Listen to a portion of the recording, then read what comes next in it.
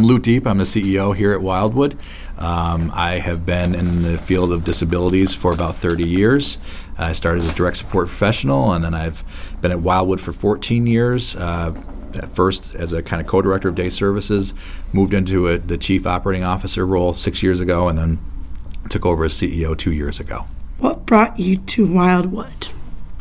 So, interestingly enough, I had, in my former position at an agency up in Glens Falls, I had actually worked a few times with Wildwood, helping transition a couple of the students from our school into day habs that we ran up north.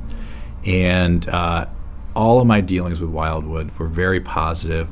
I remember it being feeling like it was a very professional, very high quality organization.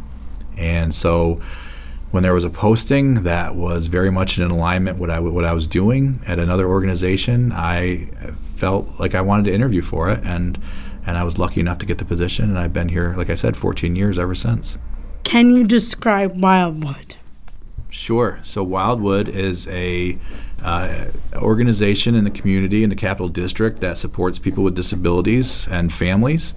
And recently, as you know, we grew by quite a bit when we merged with another organization in the community, but we're going to talk about that in a minute, I believe. But Wildwood has supports. We have a large school program for children ages 5 to 21. We have adult services. So we have day programs. We have employment.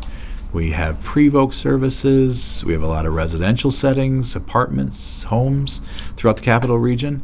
We've been in existence since 1967. We, up until recently, we employed about 700 people in the Capital Region, but we now have many more than that in our community. We have a great culture here at Wildwood.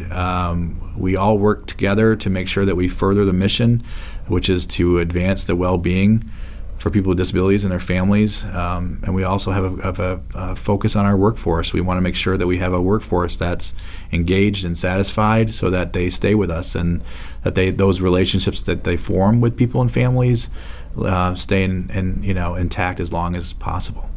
Why did Wildwood and the Alternative Living Group merge and join? Great question. So both of us were independent organizations in the Capital Region that supported people with disabilities and families. We felt we had similar values. When we started looking at a possible affiliation together, we felt like the services that we both provided would dovetail nicely with each other, and that if we were to merge, that we would be able to provide people and families with a much wider range of services, and that we could vastly improve their lives, which is the main reason we went about this. And it's been almost 2 years in the making at this point, and we were so excited that on October 1st, we officially merged. How have things been going so far? So they've been going a lot smoother than I think any of us anticipated. When you merge two organizations of the size of Wildwood and the Alternative Living Group, there's a lot of things that could be barriers. But I think it's a testament to the leadership teams in both organizations and the boards that we got to this place as smoothly as we did. I think people are really excited about the change. I think people are seeing it as an opportunity, which we're always happy about. We're happy to welcome so many more people into the Wildwood community now, and to be able to reach more stakeholders, broaden our support in the community. But it's been going well. People are really rolling up their sleeves and saying, how can we best do this? How can we work together now? It's exciting to meet new people and work with new people. So it's been going great.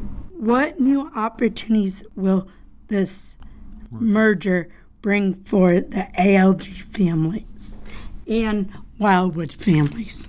Great question. So I think that's going back to what we talked about in terms of now we have a much broader array of services and supports. For example, for Wildwood families, self-directed now is something that they're very excited about. Self-direction. Thank you. That is something that Wildwood is very, very, Wildwood families have been excited about to learn more about.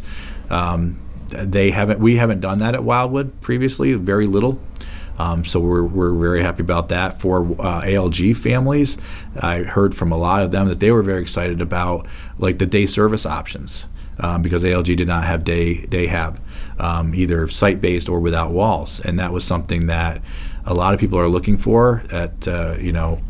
We're trying to expand so that we can serve more people in that, but it's that wait list in our community has grown a lot over the last few years as COVID had hit, and people are graduated from school and aged out, and they haven't been able to find a day hab that could take them. So I think that's the one area we're focused a lot on right now, is trying to expand day hab services so that we can start chipping away at that wait list. We're not moving buildings, right? What do you mean buildings? Do you mean office buildings? So yeah, at some point possibly. Because as part of a merger, you're always looking for how can we be more efficient together. And for a few reasons, it doesn't make sense to have two kind of corporate office buildings. There's still a lease on that building for a few years, so we're not talking tomorrow by any means. But if it makes sense to have everybody under one roof so that we maybe save some money, we work better together if we're right down the hallway, then we're definitely going to look at that. We haven't made any decisions yet, but it's something we're definitely looking at. You talked about relentless advocacy for families and individuals. Mm-hmm. What does that mean? So I think that means, never being okay with what we have. I think that it's so important, and for so long, this field, people with disabilities, their families, have not gotten the resources that they deserve. And that, obviously that flows through the agencies. We haven't been able to pay staff as much as we should be for what they do. We haven't been able to expand services to be able to, provide more supports to people and families. Mm-hmm. So I think relentless advocacy is just that kind of belief that we have to keep pushing for what we believe is right, from our legislators, from the state government, governor, et cetera, that, one COLA once in 5 years is not enough. One shot investments in the field are not enough. We need sustained investment, and the only way we're going to do that is to be loud and relentless in our advocacy. How can families and individuals and mentors /staff /parents work the best? Mm-hmm. So I think we have had, Wildwood was founded by families, and I think historically we've had a great relationship, partnership, collaboration with families. It's really at the heart of our mission.